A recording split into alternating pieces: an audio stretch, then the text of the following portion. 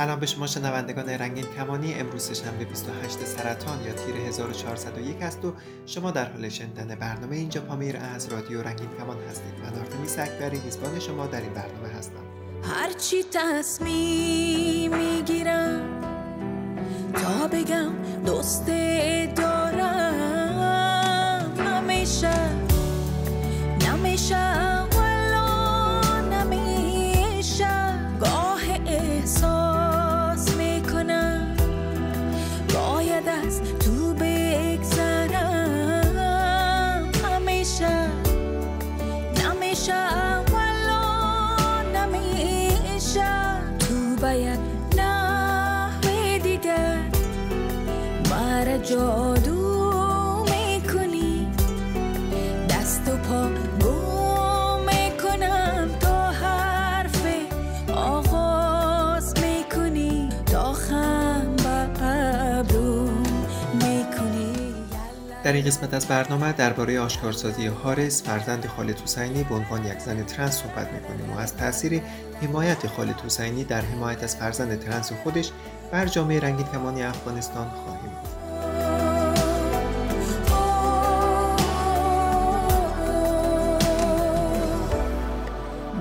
با تو ای جان غزل ها، لحظه ها سبز و غزل ها، همه عاشق، قصه ها قصه مفهوم حیات، خواب شقایق. من از آن لحظه که پابند تو گشتم، لحظه وصل تو را ترانه ساختم، اسم زیبای تو را سرود عاشقانه ساختم.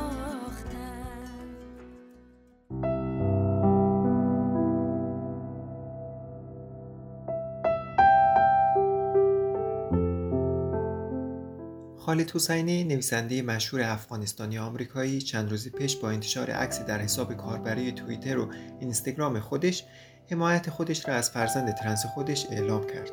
او که عکس‌هایی از کودکی هارس و دوران بزرگسالی دخترش منتشر کرده در توییت خود نوشته کرد: دیروز دخترم هارس به عنوان یک زن ترنس آشکارسازی کرد. بیشتر از همیشه به او افتخار می‌کنم. او همیشه به ما درسی شجاعت، حقیقت داده. می‌دانم که دوران سختی را پشت سر گذاشته. او به ظلمی که به افراد ترنس میشه آگاه هسته، اما او هم قدرتمنده و هم بسیار شجاع هسته. من عاشقانه دخترم را دوست دارم. او زیبا و بسیار باهوش هسته. من تمام عمر کنارش خواهیم ایستاد و او خانواده ما خواهد بود و ما از او حمایت میکنیم. خالد حسینی زاده 4 مارس 1965 در کابل، پزشکی پیشین و نویسنده افغان آمریکایی هستند. عمده شهرت او بابت نگارش 2 رمان بادبادک‌باز و 1000 خورشید تابان بودند. آخرین رمان‌هایش کوهستان به تنین آمد و دعای دریا هستند که به فارسی هم ترجمه شدند. خالد حسینی از دانشگاه سانتا کلارا مدرک لیسانس خودش را در رشته زیستشناسی کسب کرد و سپس در سال 1993 از دانشگاه ایالتی سندیگو و در شهر سندیگو در رشته پزشکی فارغ التحصیل شدند. او از سال 1996 به تحصیل در رشته تخصصی پزشکی داخلی مشغول شد. خالد حسینی اولین رمانش یعنی بادبادک‌باز یا همان گودی پران را در سال 2001 هنگام گذراندن دوران کارآموزی پزشکی در مرکز پزشکی سیدر ساینا در لس آنجلس شروع به نوشتن او کرد. در سال 2003 میلادی این کتاب انتشار یافت و به عنوان 3مین اثر پرفروش همان سال شناخته و به 48 زبان دنیا ترجمه شد. و این ترتیب موفقیت بزرگی برای ادبیات افغانستان در صحنه جهانی پدید آمد. در تمام آثار خالد حسینی شاهد توصیف جامعه افغانستان و مشکلاتی که مردم با اون دست و پنجه نرم می‌کنند هستیم. او در سال 2006 از سوی آژانس حمایت از پناهندگان یا UNHCR به عنوان سفیر حسن نیت این سازمان در افغانستان شناخته شد و در سفری که به افغانستان داشت بنیاد خالد حسینی را در سال 2007 برای کمک به افغان‌ها بنیاد نهاد.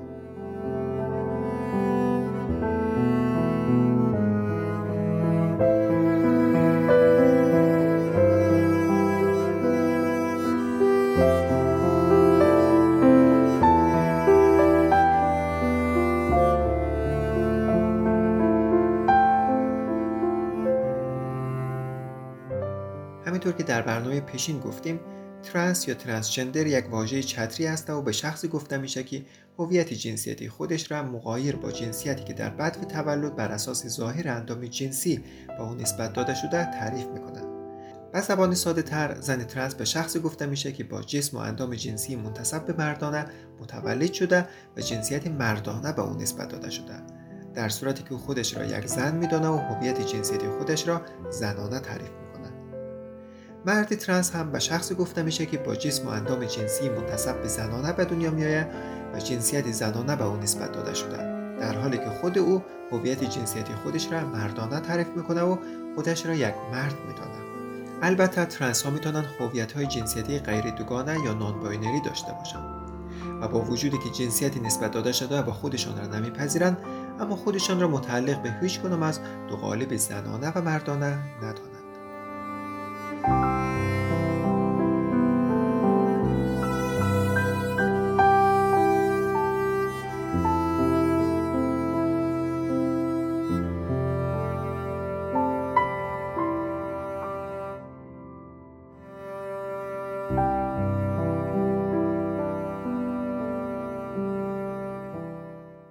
حمایت آشکار خالد حسینی از آشکارسازی هویت جنسیتی دخترش بازتاب گسترده‌ای در میان کاربران شبکه‌های اجتماعی افغانستان داشته. این موضوع که بر جامعه مانند جامعه افغانستان یک تابوی اجتماعی هست و کمتر درباره او صحبت میشه، تعجب کاربران افغانستانی را در فضای مجازی برانگیخته. اما هستند کاربران بسیار زیادی که شجاعت خالد حسینی را قابل تحسین دانسته و به تصمیم دخترش حریص احترام گذاشته. آنها معتقد هستند که صحبت از موضوعات جنسی و جنسیتی و در کل جامعه رنگین کمانی از سوی افراد مشهور و صاحب نام کمک بزرگی به مشاهده پذیری جامعه افغانستان میکنه و میتواند به بهبود شرایط قشر رنگین کمانی در جامعه افغانستان امیدوار بود. هرچند با روی کار آمدن مجدد طالبان رسیدن به شرایط مطلوب در جامعه افغانستان بسیار دشوار است. در جامعه افغانستان که بسیار مذهبی، سنتی و مردسالار هسته، فضا آنچنان بسته است که افراد LGBTQ زیادی از سوی خانواده‌های خودشان مورد خشونت قرار می‌گیرند. حتی از سوی نزدیکترین اعضای خانواده خودشان به قتل می‌رسند. در همین رادیو رنگین کمان افراد بسیار زیادی به ما گفتند که از سوی خانواده خودشان مورد شکنجه، خشونت و ضرب و شتم قرار گرفتند و حتی افراد زیادی به ما توی رادیو رنگین کمان در همین برنامه اینجا با ما گفتند که خانواده اونها، پدر و برادران اونها حتی سعی کردند اونها را به قتل برسانند. حمایت فردی مثل خالد حسینی میتونه تاثیر مثبتی بر کاهش خشونت‌ها داشته باشد. همانطور که در شبکه‌های اجتماعی هم شاهد بودیم، بسیاری از افراد با اشاره به اینکه خالد حسینی یک فرد شناخته شده و هسته و مورد اعتماد است، حمایتش از فرزندش نمیتونه به دلیل باشد. حتی از سوی افرادی که بسیار مذهبی و رادیکال هستند، این اقدام خالد حسینی میتونه افراد را تشویق کنند که بیشتر جستجو کنند، مطالعه کنند در مورد موضوعات جنسی و جنسیتی و سطح آگاهی جامعه به همین ترتیب افزایش پیدا میکنند. البته پیش از این هم شاهد چنین قدم‌های مثبتی در جامعه افغانستان بودیم. مثلا لیلا حسینی که ما او را اکثرا با نام صبور میشناسیم، در جایگاه یک بازیگر، رقصنده و معلم به عنوان یک فرد اینترسکس یا میان جنسی آشکارسازی کرد. وقتی که او آشکارسازی کرد، عموم جامعه افغانستان با او احساس همدردی و حمایت کردند. حتی زمانی که همین چند ماه پیش از سوی افراد حامی طالبان لیلی حسینی مورد ضرب و شتم و خشونت قرار گرفت، تقریبا تمام جامعه افغانستان از او حمایت کردند و خشونت علیه فرد را محکوم کردند توی شبکه‌های اجتماعی. یا حتی دادستان کابل خانم شبنم سیمیا در مصاحبه با رادیو رنگین کمان از جامعه رنگین کمانی و مبارزات جامعه رنگین کمانی حمایت کرد. همینطور هم خانم مسعوده کوروخی نماینده پیشین پارلمان افغانستان هم در یک مصاحبه از جامعه ترنس ها حمایت کرد و او حتی سعی کرد که در پارلمان افغانستان قانونی را در حمایت از ترنس ها تصویب کند. با اینکه موفق نبود، اما او به عنوان اولین یک سیاستمداری بود که از جامعه ترنس ها در افغانستان حمایت کرد.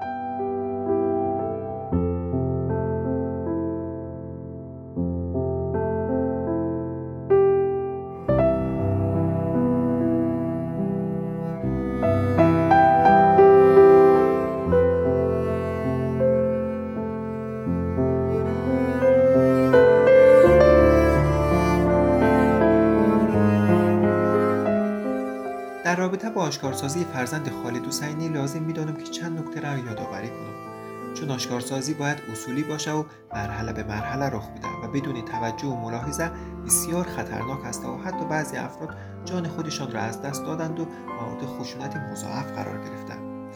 برای همین قبل از اینکه تصمیم به آشکارسازی بگیرید باید چند نکته را بدانید و دقت کنید. اول از همه آشکارسازی یک روند است، نه یک اتفاق. آشکارسازی نباید ناگهانی رخ بده و باید در طول یک بازه زمانی طولانی مدت رخ بده. اگر آشکارسازی ناگهانی و بدون آمادگی قبلی باشه میتونه بسیار خطرناک باشه. نکته دوم، برای آشکارسازی بهتر است که اول میان دوستان و خانواده خودمان زمینه سازی کنیم. زمینه سازی یعنی اینکه آگاه کردن دوستان و خانواده خودمان درباره پذیرش تفاوت انسان‌ها. ما میتونیم این زمینه سازی را از طریق معرفی یک کتاب، معرفی یک مقاله، دیدن یک مستند یا دیدن یک فیلم با هم شروع کنیم. نکته سومی که میخوام اشاره کنم این است که هدف از آشکارسازی یعنی ایجاد یک فضا و زندگی راحت‌تر برای خودمان. اما اگر فکر میکنید که آشکارسازی باعث هزینه بیشتر میشه و باعث میشه که شما بیشتر زیر فشار قرار بگیرید و بیشتر زیر خطر باشید، باید حتما از او در اون لحظه پرهیز کنید و این مسئله را به تعویق بندازید برای یک زمان و فرصت بهتر. نکته چهارمی را که میخوام بگم این است که بهتر دوستان و افراد حامی را در کنار خودتان داشته باشید که اگر آشکارسازی کردید و زیر فشار بیشتر قرار گرفتید، اونها در کنارتان باشه و ازتان حمایت کنند. و نکته پنجم، بهتر است که قبل از هر آشکارسازی با افراد مورد اعتماد و یا مشاور حوزه LGBT صحبت و مشورت کنید.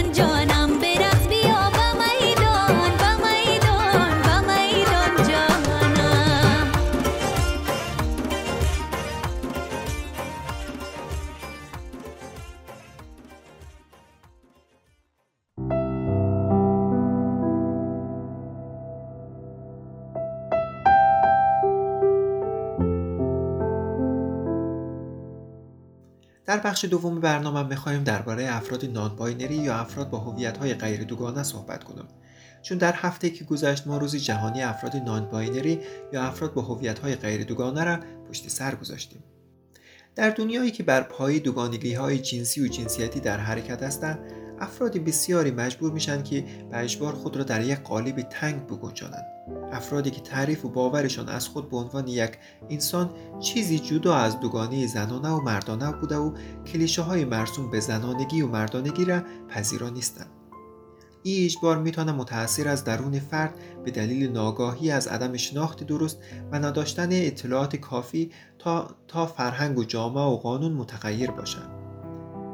در چنین فضای عرصه برای انسان‌هایی که پا را فراتر از دوگانه و دوگانگی‌ها می‌گذارند تنگ میشه.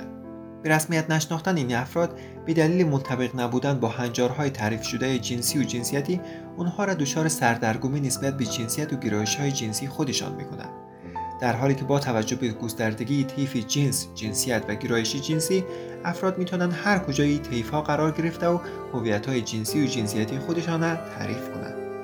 امروزه جهان به سمت پیش میره تا این قالب‌ها و چارچوب‌های کلیشه‌ای را بشکنند. افراد در دنیای امروز سعی میکنند که از تعارف دوگانه خارج شده و تنوع جنسیتی را تجربه کنند و به رسمیت بشناسند. از این رو پرداختن به تعاریف نان باینری و یا غیر دوگانه در حوزه جنس و جنسیت از اهمیت ویژه‌ای برخوردار هستند. نان باینری یا هویت جنسیتی غیر دوگانه و هویت جنسیتی افرادی گفته میشه که خودشان را در چارچوب‌های دوگانه جنسیتی زن و مرد قرار نمیدن. آنها هویت جنسیتی خودشان را نان باینری یا غیر دوگانه تعریف میکنن.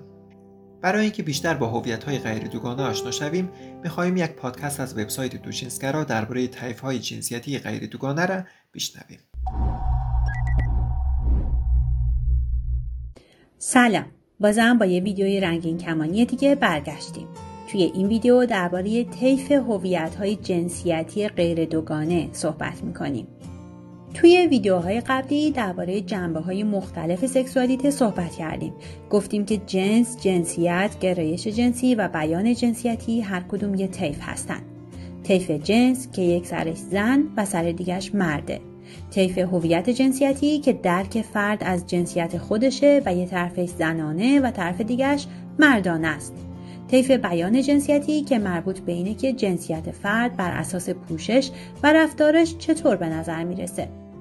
همونطور که میدونین این طیف ها میتونن با هم مطابق باشن یا نباشن. برای اینکه در مورد طیف های سکشوالیته بیشتر بدونین، ویدیوهای قبلی ما رو حتما نگاه کنین.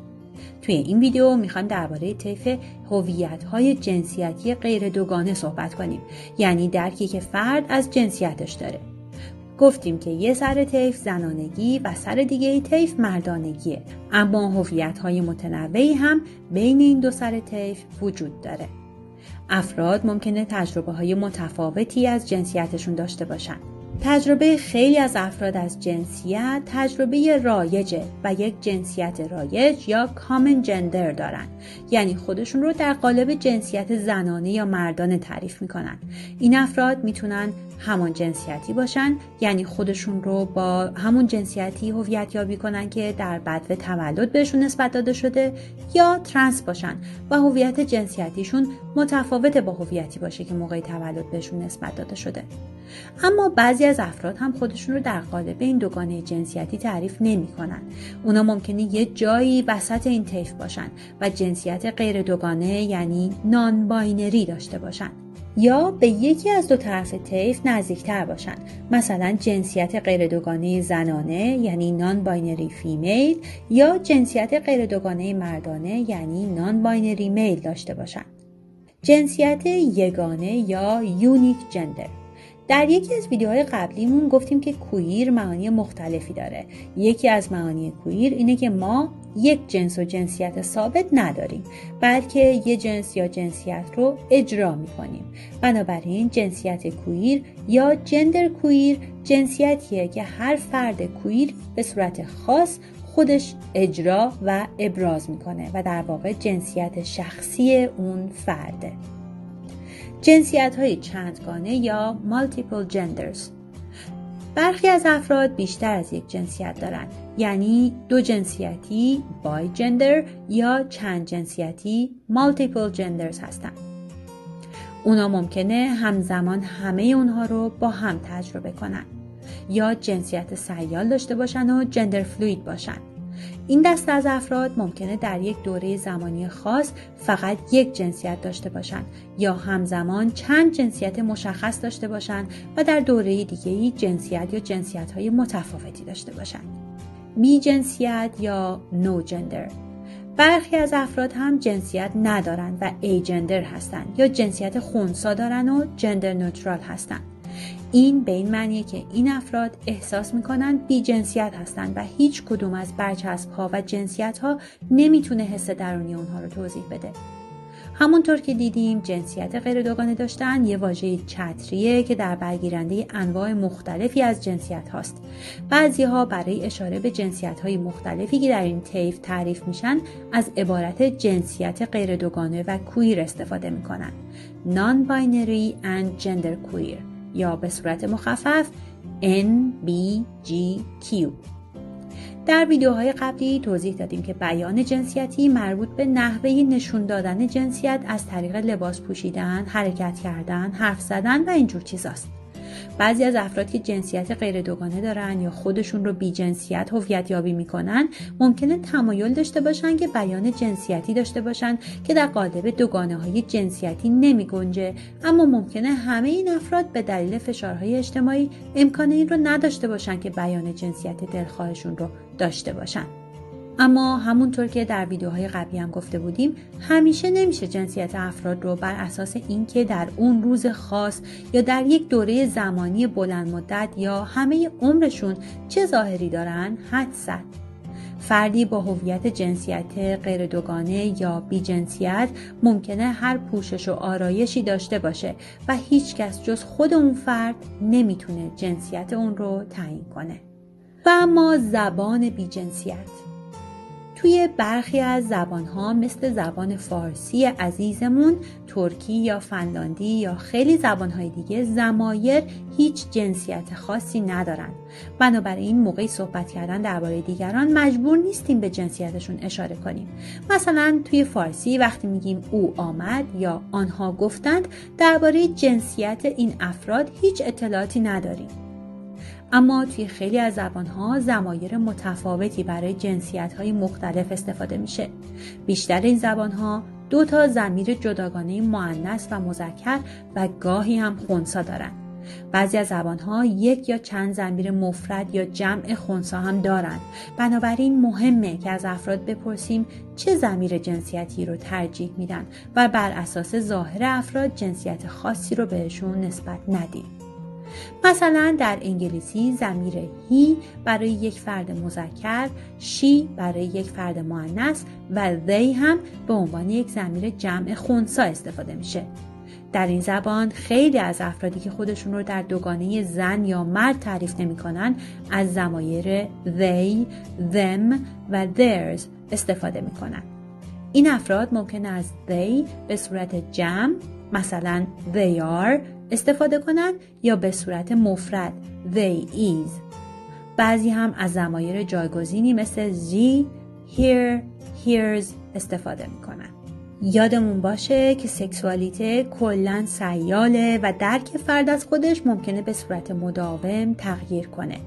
مهمه که پیش داوری‌های خودمون رو درباره سکسوالیته خودمون و سایر افراد کنار بذاریم و هر کسی رو همونطور که خودش رو تعریف میکنه بپذیریم و اگر به زبانهایی صحبت میکنیم که ضمایر مؤنث و مذکر داره، به ضمیری که افراد برای خودشون انتخاب میکنن احترام بذاریم و اون ضمایر و حتی اسامی انتخابی رو استفاده کنیم. همینطور به انتخاب پوشش و ایجاد تغییر در بدن و پارتنرهای افراد. این ویدیو رو در شبکه‌های اجتماعی بازنشر کنید. فکر کنید که این ویدیو چطور میتونه به همه ما کمک کنه درک بهتری از سکسوالیته داشته باشیم و اول از همه خودمون و بعد هم همدیگر رو همونطور که هستیم دوست داشته باشیم.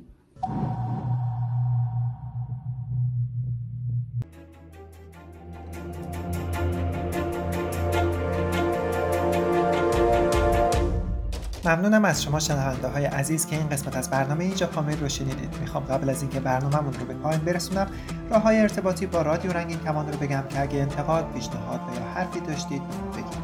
شناسه ما در تلگرام @رادیو رنگین کمان.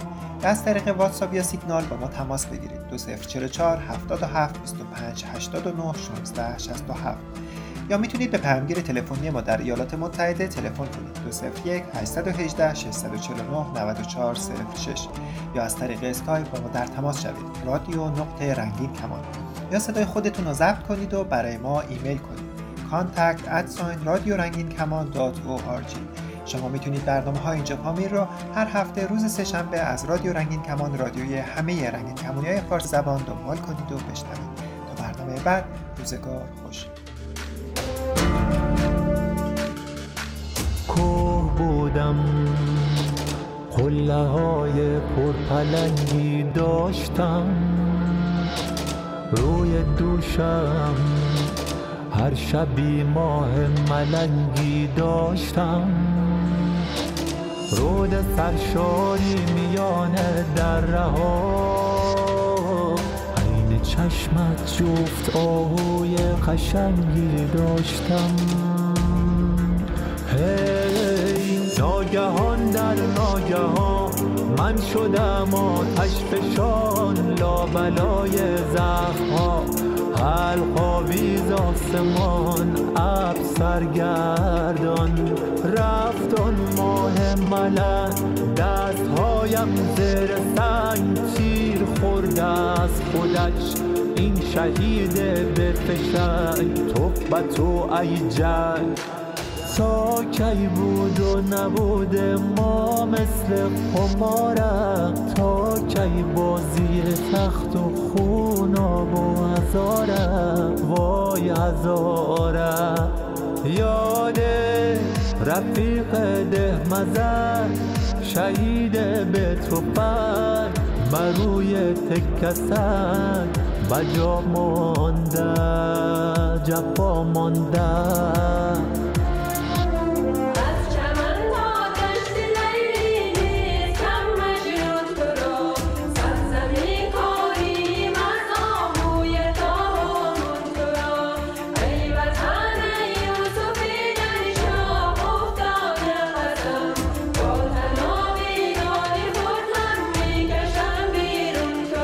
اما امان از تفرقه این اژدهای آتشین، حریف ما نمیشه دشمن و بگانه‌ای، ای وای از ماران بین آستین. اما امان از تفرقه این اژدهای آتشین، حریف ما نمیشه دشمن و بگانه‌ای، ای وای از ماران بین آستین.